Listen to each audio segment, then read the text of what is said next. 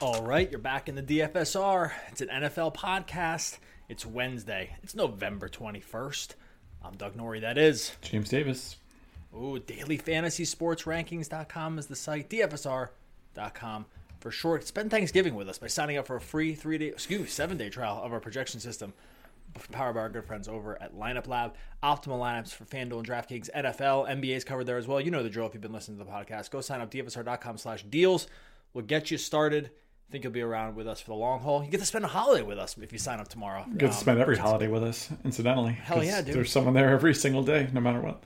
Oh, I'll be there Thursday morning, just when the rest of the family is kind of trickling in, or people are cooking food or doing whatever. I'll be grinding on projections for the Thursday slate of Thanksgiving. I don't know. That doesn't feel like a work day to me because I just get so excited because I love Thanksgiving so much. I think it's like just a holiday to end all holidays. So I don't even care too much that I'm looking at football projections. And we're going to talk about some of these games for the Thanksgiving slate. We'll be back again Friday talking more about the main slate of games where we roll through game by game action.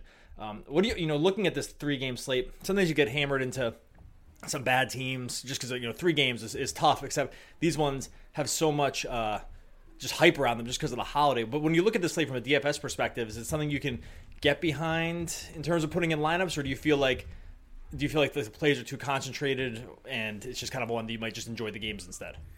No, I think it's actually a pretty good slate. As we were writing up the cash game article today, I just saw a lot of value plays, and there's just it's actually, normally they try to guess really early on who the good teams will be, I would guess, for these primetime slates, and kind of pray for the best. Sometimes they hit it, sometimes they don't. And of course with Thursday, or with Thanksgiving rather, they have some teams, Detroit and Dallas, that are kind of penciled into playing. But yeah, I mean, the New Orleans Atlanta game, big game, a lot of great fantasy players, 60-point total. Some value on the Bears. Washington, Dallas has at least got Zeke. There's stuff going on here. So I think and then some value receivers too across a couple different teams. So yeah, I think we can make a full day of it. Bears go in and play Detroit on the first game of the afternoon. Obviously, Detroit's always hosting that 12:30 game on Thanksgiving. And we have had a lot of years of Detroit not being a very good team. This is probably it's not even probably, this is definitely one of those years as well. Bears are a 4-point favorite on the road. The injury news here, obviously, Kerryon Johnson sprained his knee. He is not going to play. He was starting to look like a real good running back over the last couple weeks, out-snapping Blunt, thankfully, over the short term by a lot. They are without him now. Is there value in the rest of the Detroit running back situation? I guess they're going to bring Zach Zenner up. They had activated Amir Abdullah at some point. They still have Blunt, and they have Theo Riddick, who's essentially a wide receiver, though. But what's your take on the Detroit running back situation? Is there anything even for us here, even with opening up Johnson, or is the Bears matchup just we don't have to play running backs even if they're cheap from a team if we feel like they're going to get stomped? Yeah, I think this is probably not where you're going to ultimately land. I do think there's some value in just playing Theo Riddick as a cheap wide receiver who catches balls out of the backfield, basically, especially on DraftKings, where the 5 to 7 receptions, if you're starting with that, are going to be a pretty good running start to paying value. I think outside of that, unless we get some really definitive news that one of these guys is going to be the every down back, it's just not that great of a spot. I mean, I think I'm probably higher on LeGarrette Blount than you are. He's essentially free on FanDuel. I haven't really looked to see what that will enable just yet. If that enables me to play great plays at every other position, I might just bite the bullet. I think running back, it's not the thinnest position on the slate, but it's a position that puts you in sort of a bind because it asks you to either pay absolute top dollar or to play someone completely speculative. So I think we'll have to wait and see. But I think ultimately now I'm probably going to not, if Riddick or bust would probably be my gut check thing here on Wednesday. Yeah, I'm like that. I'm with you too. I think they'll be playing from behind. Heath was third on the team in targets last week after Galladay and then Bruce Ellington, who was filling in for Marvin Jones. I guess if we're not looking at the running back situation and we think they're going to be playing from behind, though, Galladay is a wide receiver 1 to you. Is this even? It doesn't look like Marvin Jones is going to play. I kind of thought he was going to because he was ruled out really late going into Week 11. But the early news is that he was not a non-participant in Monday's practice, and that he's on the injury report. Let's assume he doesn't play. Is Galladay still wide receiver 1? It's still not a good matchup here with the Bears in general, just because of the defensive thing. But or guys like him or Ellington, can you get anything into the passing game? Yeah, I think Galladay will be a cash game lock for most people. I mean, regardless of Marvin Jones Jr.'s status, Galladay now 13 and 14 targets in each of the last 2 weeks. Got in the end zone in both of those games. 7,200 is probably still a little bit cheap for what he brings to the table right now. It's a tough matchup, but Detroit is still going to have offensive possessions, and they're going to have to try to do something. So you're definitely a little bit concerned with that offensive line. Like we saw that, sometimes Stafford can just get wrapped up like a pretzel, and that really takes away value from the wide receivers. But even then, I think Galladay is not the first guy on the chopping block in a scenario like that. I think it's probably Jones Jr. So, or just whoever else is really lining up in the outside for the deep ball. So, yeah, I think you'll play Galladay pretty much regardless of what else is going on. Ellington, I think he's a pretty interesting play at 5,000 on FanDuel too. 9 targets looks semi-legit if Jones Jr. is out again. So, going to definitely be keeping an eye on that. I'm with the Bears defense again. They're number 1 overall DVOA through first 11 weeks. Number 3 against the pass, 1 against the rush. It's just not a good situation. But again, you're with only 6 teams left to choose from. Yeah. You have to try to pick your value spots where you can get them. On the Bears side, I know you wrote up Trubisky. Is he on a slate that has Matt Ryan and Drew Brees, and I mean those 2 guys, and I'm not going to include the other game really as much. Is he cheap enough to consider cash game wise the way he scores points, because we're looking at a really high total in the other game, but I know you did write up Trubisky. I did. I think, and we'll talk about that other game when we get to it, but we say this probably every week, so maybe it's just a good principle rather than a thing to keep repeating, but the savings really matter on a 3-game slate, and if you can go down from 9,000 to 7,900, all of a sudden that 1,100 might be the difference between having to play one of these pure speculation running backs or one of the big studs. And I think that Trubisky kind of enables that. So just to paint the full picture of Trubisky, yes, he is dealing with this right shoulder issue right now. So, if you hear that he's less than 100%, that obviously takes some of the luster off this. But the man's just put up some pretty damn good fantasy games. 6 of his last 7 games, he's top 17 fantasy points. In 3 of those games, he had more than 33 fantasy points. And if you want to, just pick and choose your endpoints, I guess. In this 4-game winning streak, he also has a 65% completion rate during that time. In his last 6 games, he's got, 4 games with 6 carries, a couple rushing touchdowns. I think he just brings a pretty good package to the table. And in addition to that, on a day where there's actually a couple really good matchups for opposing passers, he is the best one. Detroit this year, worst in the league in terms of yards per attempt allowed to opposing quarterbacks. So I think you take all that together, I think you can probably stomach it. If I see like Drew Brees in my second overall lineup, it'll be hard not to lean in that direction, but I think Trubisky is definitely playable here. Yeah, I'm with you. The running back situation for them is weird. Like they're a favorite on the road here. If Jordan Howard he can carry the ball 18 times a game. The guy doesn't go anywhere with him. He's averaging something like less than 3 yards a carry this season. Never catches the ball out of the backfield. Tarek Cohen does catch a lot of the balls. Doesn't get enough rushes. It's just not a situation. GBP for sure, and you're hoping Howard. You're hoping for touchdowns out of either one of them. You're hoping Howard just gets over 20 carries and gets in the end zone. It's a good defense to do it against. You just really can't, from a cash game perspective, very tough to trust the other players in this Chicago offense. I'm including the wide receiver core as well. Taylor Gabriel will catch some balls. He's another one, doesn't go anywhere with them. He just averages very, very few yards per reception. And just the nature of their offense. Trubisky, really the only guy with legit huge upside, I think. The rest of them can kind of get there and are all probably just a little too expensive because their situation just hasn't really changed over the course of the season. The 4:30 game, Washington goes in and plays Dallas. Obviously, Washington is going to be with Colt McCoy here. Alex Smith, a brutal leg break in last game against the Texans. He's going to be out for the rest of the season for sure, and we'll see if he really ever comes back. Colt McCoy did take over. Didn't look horrible, I guess. They're 7.5 point underdogs to Dallas. I guess we'll start on the Redskins side. When you see a guy like McCoy come in here, obviously they're going to be the cheapest quarterback on the slate. They have the fewest points. He's shown that he's not really a totally competent NFL QB over the long term. Is he worth a flyer on a day where there just are very few options and a lot of them are kind of getting expensive? Maybe. Hopefully not. This would be kind of where I would land here. He's cheap, but he's not free, and the performance against the Texans was not exactly too inspiring. I mean, you like to see that he ran the ball 5 times. That shows, we've talked about that many times, but that certainly gives him a higher floor than perhaps, some just random backup quarterback would be. But the 50% completion rate, turning 12 passes into just 54 yards. The Texans defense, they're probably a little bit better than Dallas, but it's pretty close. I don't know. Again, if it enables me to play real players at every other single position, I guess I would consider it. But I also just think I can get, the fact that Trubisky's on the slate at just 1,400 more. Yeah, that's a decent rate to spend up at, but I'd be infinitely more confident in Trubisky in a great matchup rather than Colt in a decent matchup. Yeah, this is going to be a real boring game to watch. I don't think there's any other way around it. The Redskins are already one of the most boring teams in football. That was when they had Alex Smith. I can't imagine it gets any better with McCoy. Jordan Reed rates as a cash game play. I will say he had his most targets last week, and only 3 of them came in the second half when McCoy took over, though one of them was the touchdown. So take that for what it's worth. The tight end position is so brutal on this 3-game slate that it's basically Reed, Hooper, or a gaggle of complete and utter losers that you were just hoping catch a single ball. So it's probably most people are going to be deciding between Reed and Hooper. And I suspect they go a little more Reed just because of the pedigree.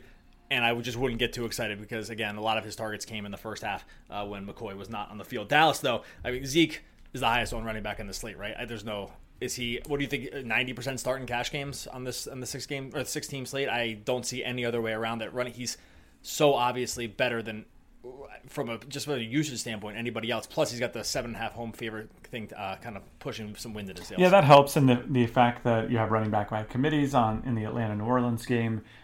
Detroit doesn't field the position currently in Chicago. Also, sort of just a bad running back by committee. I think Zeke is the only thing that even resembles safety on this slate at the running back spot, and the fact that you have some cheaper wide receivers to enable to pay up here, and potentially a cheap quarterback too, means that you're going to play him basically everywhere. He was on the field for 56 snaps last game and touched the ball 31 times in their last game in Week 11. He in that performance actually took him over Gurley for most touches per game on the season. Gurley, which is crazy considering the amount of usage that just the Rams team in general got on the Monday night game. But Zeke is now the NFL's leading carries plus targets guy, and doesn't really stand that it's going to change. He's totally script independent. And the big change for him, obviously, this year is that he's just receiving the ball a lot more. He's already eclipsed his targets by a lot from last year. I think he's at 18 more targets already this year through 10 games. He only played 10 games last season. So he's just an every down back, obviously, and the fact that he's such a part of the passing game now gives him such a high floor. What about guys like, Beasley? Amari Cooper was a guy we were pretty high on last week. He kind of dudded 3 for 36 on 5 targets. I think he's going to end up drawing some Josh Norman here. What are your thoughts on anything else in the passing game, or plus Dak? Could Dak be like a cash game pivot? Yeah, so for starters with Cooper, definitely a little discouraging to watch him only get targeted 5 times in a good matchup with Atlanta when Dallas was incentivized to pass, but when things are chugging with Zeke, they're just going to give the ball to him. So I think it's worth noting that that's in play in any given week right now.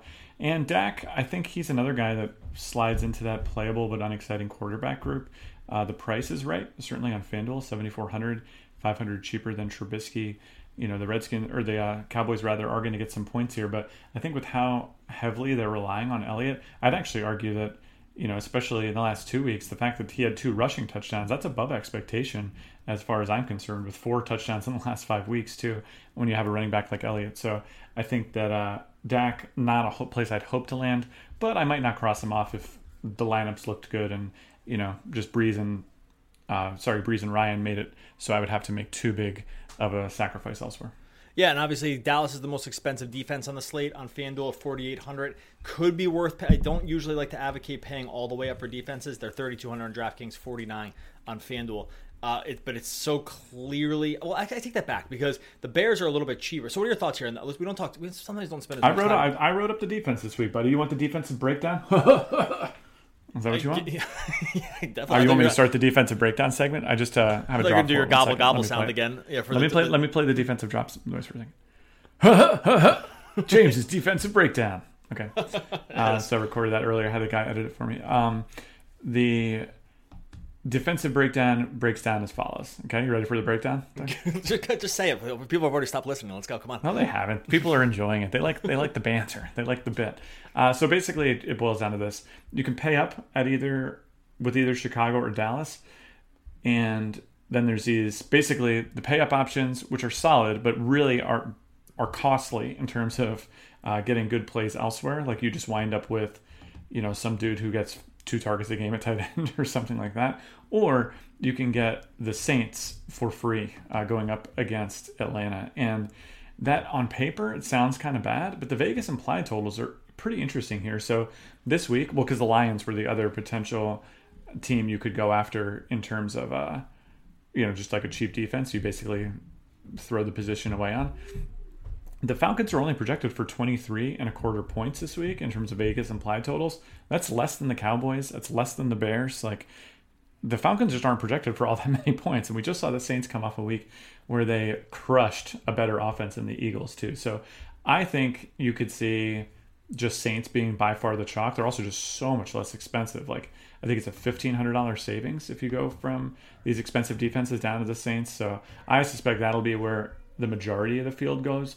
I think if you do pay up, you probably just go worse defense against a worse offense in the Dallas over Washington, but ultimately I think that's probably pretty close, and you can make a decent case for either. I think the Bears probably have the most upside though, because if they start just crushing Stafford, we've seen that can all fall apart in an awful big hurry. Yeah, that's a pretty good way to look at it, I think. We do have the Cowboys right now projected for more than the Bears. I get that the Bears are a better defense on the season for sure, but it really is taking into mind that this matchup with this backup quarterback on a short week, going on the road into Dallas with a very low implied total is what's kind of pushing a worse defense to a higher projection. So that's kind of, if I had to choose between the two most expensive defenses, I'd probably just take the one against the team that's just dropping in some random guy basically off the street to be their starting quarterback, as opposed to the one going on the road into the Dome against Detroit. All right, let's finish it off with Atlanta and New Orleans. You mentioned New Orleans huge favorites here, 13-point home favorites, coming off a complete dusting of the Eagles, where they were clearly running the game up in terms of score late in the games. I'm not sure how teams are going to feel about that if they continue to do it. Vegas seems like they're going to have an opportunity to do it again. It's just huge home favorites. I've talked briefly about in our article about the problematic nature of the Kamara and Ingram thing right now. Kamara outsnapped him something like 1.5 to 1 last week, but Ingram actually outcarried him. It just outtouched him in general, something like 17 to 14. Is it GPP only for these guys? Our system's getting close to wanting to play Kamara. One, because he's a huge favorite. Two, because he's just awesome. Like, the times he does touch the ball are just very, very high leverage, high quality touches. And it just seems so expensive for a guy that basically just touched the ball like less than 15 times last game. What's your thoughts on how we kind of attack this Saints running situation? Yeah, I'd prefer to just avoid it, I think. I think there's, for such high-priced players, there's just extreme volatility here. You know, Kamara last week, he winds up getting there on the receiving touchdown, but the guy had one target last week. And I get that they were blowing the Eagles out, and that's all well and good, but it didn't used to be that in game scripts like those that Kamara would only touch the ball 14 times, or that he would be largely ineffective when he did touch the ball. We saw them lean more heavily on Ingram last week, but we've also seen weeks where Ingram only gets 16 touches. I mean, Ingram still only got 16 touches, I guess would be a better way to put it. And he had 16 the week before that and 10 the week before that. So I think there's a lot of volatility at these higher price points. I think you can do it if you really want to. I think if you can avoid it, if you can just get safer plays for similar price points, I think you probably want to go in that direction. And you could go just in the same game over to the wide receiver category. I'd much rather play personally like Julio Jones at 8,800 rather than Kamara at 8,900. I think that Jones's role is a lot more secure, and it'll be a lot tougher for him to completely kill you like in a Kamara, 11 carries, 3 targets sort of game where it just doesn't come together. Even though, granted, Kamara absolutely destroyed the Falcons in their earlier meeting this season. It was like is that the game he had 15 catches? I think it was. Yeah, that was without Ingram, obviously, but yeah, he has the ability to do it. And Ingram was out during that game too. But right. Yeah, I don't know. This just seems like a stay away for me. It's only a 3-game slate. If you have to do it, you have to do it. But I would rather not.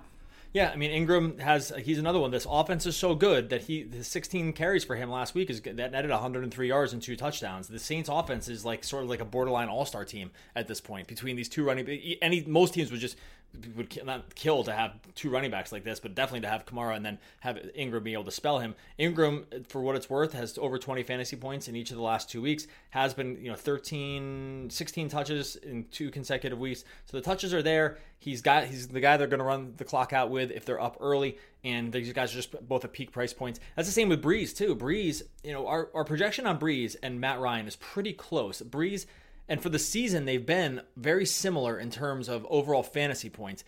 I know that it kind of struck us as looking weird when they were this close, but does it make sense? It's almost like the Saints redistribute their points in so many different ways where the Falcons just really haven't been able to. Is there a case for just playing Matt Ryan like over Brees straight up, judging how maybe the game might flow here? Yeah, I broke this down pretty extensively in the Cash Game article this week. I think comes down to a number of things. So first of all, Brees has just regardless of all the tools that they have, Brees has just been better over the course of the season. Both these guys have been good, but Brees is still averaging a half a point more per game in spite of that. But he's also more expensive, right? So he's for $400 more on FanDuel, $600 more on DraftKings. And that savings really matters, especially on DraftKings. That represents a 10% price difference. And that's obviously really, really significant. New Orleans is projected by Vegas to have many more points in this game. They're 13-point favorites. And obviously being the quarterback of a team that on paper just scores 13 more points is better. Like, there's no question about it. But you could also suggest that the game script, if the Saints are in the lead, should favor Ryan to pass more rather than the Saints to lean on the run a little bit more. When it all comes out in the wash, I tend to trust, like our system has them, Brees right now being 1 point ahead of Ryan. That sounds about right to me in terms of raw point expectation. Again, Brees just a half a point better on the season.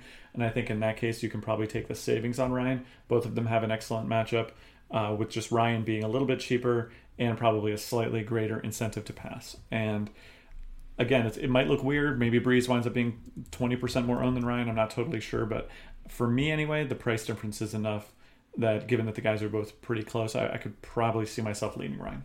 Yeah, I think the volume's going to be there. If you pushed up to around 40 pass attempts, that seems to make sense to me. The running back situation is kind of anyone's guess. They've been losing in games, so they just haven't been able to run the ball at all. Tevin Coleman was very effective when he ran the ball last week, 8 for 58 on 34 snaps. Ito Smith had 20 snaps, and he caught the ball 3 times, Coleman that is, but they just haven't been able to. If they're playing catch-up, it's just going to be tough. I'll tell you, when Tevin Coleman, when he gets the ball, it's crazy. I feel like the weeks where like Devontae Freeman wasn't out and he was the only guy, he looked just kind of pedestrian, and then for some reason, sometimes he gets out in that open field, he looks like the fastest guy alive, and they just can't seem to get on the ball enough. I don't know. Obviously, Julio Jones is a top 10 target here. I think Michael Thomas, even with the down week. Your thoughts here about Michael Thomas versus Julio Jones? Is it clear to you that Jones is just the guy to go to? Thomas, did the week from last week kind of scare you with the emergence of Tre'Quan Smith in that passing game? These are the two top tier wide receiver options to choose from. Do you have a leaning one way or the other before we get out of here? Yeah, so this is another one I looked at really extensively, and it was so much closer than originally I thought it would be when I first started looking. And so why don't I just go down, do the tail of the tape here, Doug, break it down for you piece by piece. So on paper, this is like a really interesting, just straight up challenge play. Like you can pick between either Michael Thomas or Julio Jones, 8,800 on FanDuel. You just pick who's better and you get to play one. And that can be both exciting but also terrifying because on the season, these guys have brought really different things to the table. So on one hand, you have Jones, and he's been targeted 20 more times than Michael Thomas over the course of the season. And that sounds great, right? So if two guys are the same, and one guy's been targeted 20 more times, you just play him, right? Well, Thomas has actually 9 more receptions than Julio Jones in spite of being targeted 20 fewer times. And this is the fundamental question of this matchup for me because, yeah, Thomas's targets come and go, and it's certainly not very encouraging that he's gone from 15 targets to 8 to 4 in the last 3 weeks. Like, you hate to see it on an almost $9,000 player, but the guy's converting 90% of his targets into catches over the course of a season. 90%. That means when they decide to throw to him, 9 out of 10 times he catches the ball. You've just never seen anything like it. So either the Saints and Drew Brees in particular are so good at decision making that they just only throw it to Thomas, and obviously Thomas needs to be incredible at catching the ball too for that to be sustainable, or maybe, and what I probably think, unfortunately, is that Thomas is probably running a little bit hot in that conversion. And I don't know. This is just something I've never seen before, so maybe 82 targets or whatever is enough to say that this is the true talent conversion rate between Thomas and Brees right now. I tend to think that's a little on the high side, and given that Julio Jones's targets are just so much steadier than Thomas's, I mean, the fact that Thomas can sprinkle in a 4-target week when Jones's lowest target on the week or on the season, well, it's 6, but outside of that, he has a 9-target week. That's his second lowest. Thomas has a 4, he's got a 6, another 4, a 5. Like, this just can't happen to Michael Thomas. And so, I don't know. I just feel like Jones has the higher floor. I think maybe people will think that winds up being nuts. I also think, though, that the game script will affect Thomas a lot more than Brees because if the Saints get up by a lot, like we saw last week with Thomas, he's got to be the first guy on the chopping block rather than Kamara or Ingram or maybe even Tre'Quan Smith. So really long answer to a short question, Doug, but It's close, and I lean Jones here. Yeah, the conversion rate's crazy. Like even last week, 4 catches on 4 targets, 92 yards and a touchdown. How about the previous week? 8 targets, 8 catches. Like it's truly nuts. We talked about it briefly yesterday on the recap, but the Saints are just one of those teams that are just so ultra efficient. They're just essentially an all-star team that they can just their touches and their looks are different than other teams just because they're just going to get you into optimal situations each time. And sometimes it's going to be the week where they get Traquan Smith into a matchup they like, and they're just going to feed him, and he just goes completely nuts. I suspect he's a pretty much a chalk play because the price did not come up commensurate with if anywhere close. Like he can see 7 targets and probably still be a play at these prices, just by the nature of the Saints' passing attack. All right, we're going to get out of here. Happy Thanksgiving, everyone. Enjoy the games. We'll be back again Friday talking game-by-game breakdown for the main slate. But give us that gobble sound.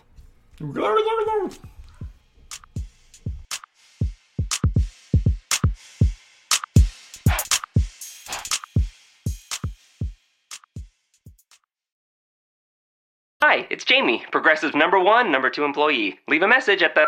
Hey, Jamie, it's me, Jamie. This is your daily pep talk. I know it's been rough going ever since people found out about your a cappella group, Mad Harmony, but you will bounce back. I mean, you're the guy always helping people find coverage options with the Name Your Price tool. It should be you giving me the pep talk. Now get out there, hit that high note, and take Mad Harmony all the way to nationals this year! Sorry, it's pitchy. Progressive Casualty Insurance Company and Affiliates. Price and coverage match limited by state law.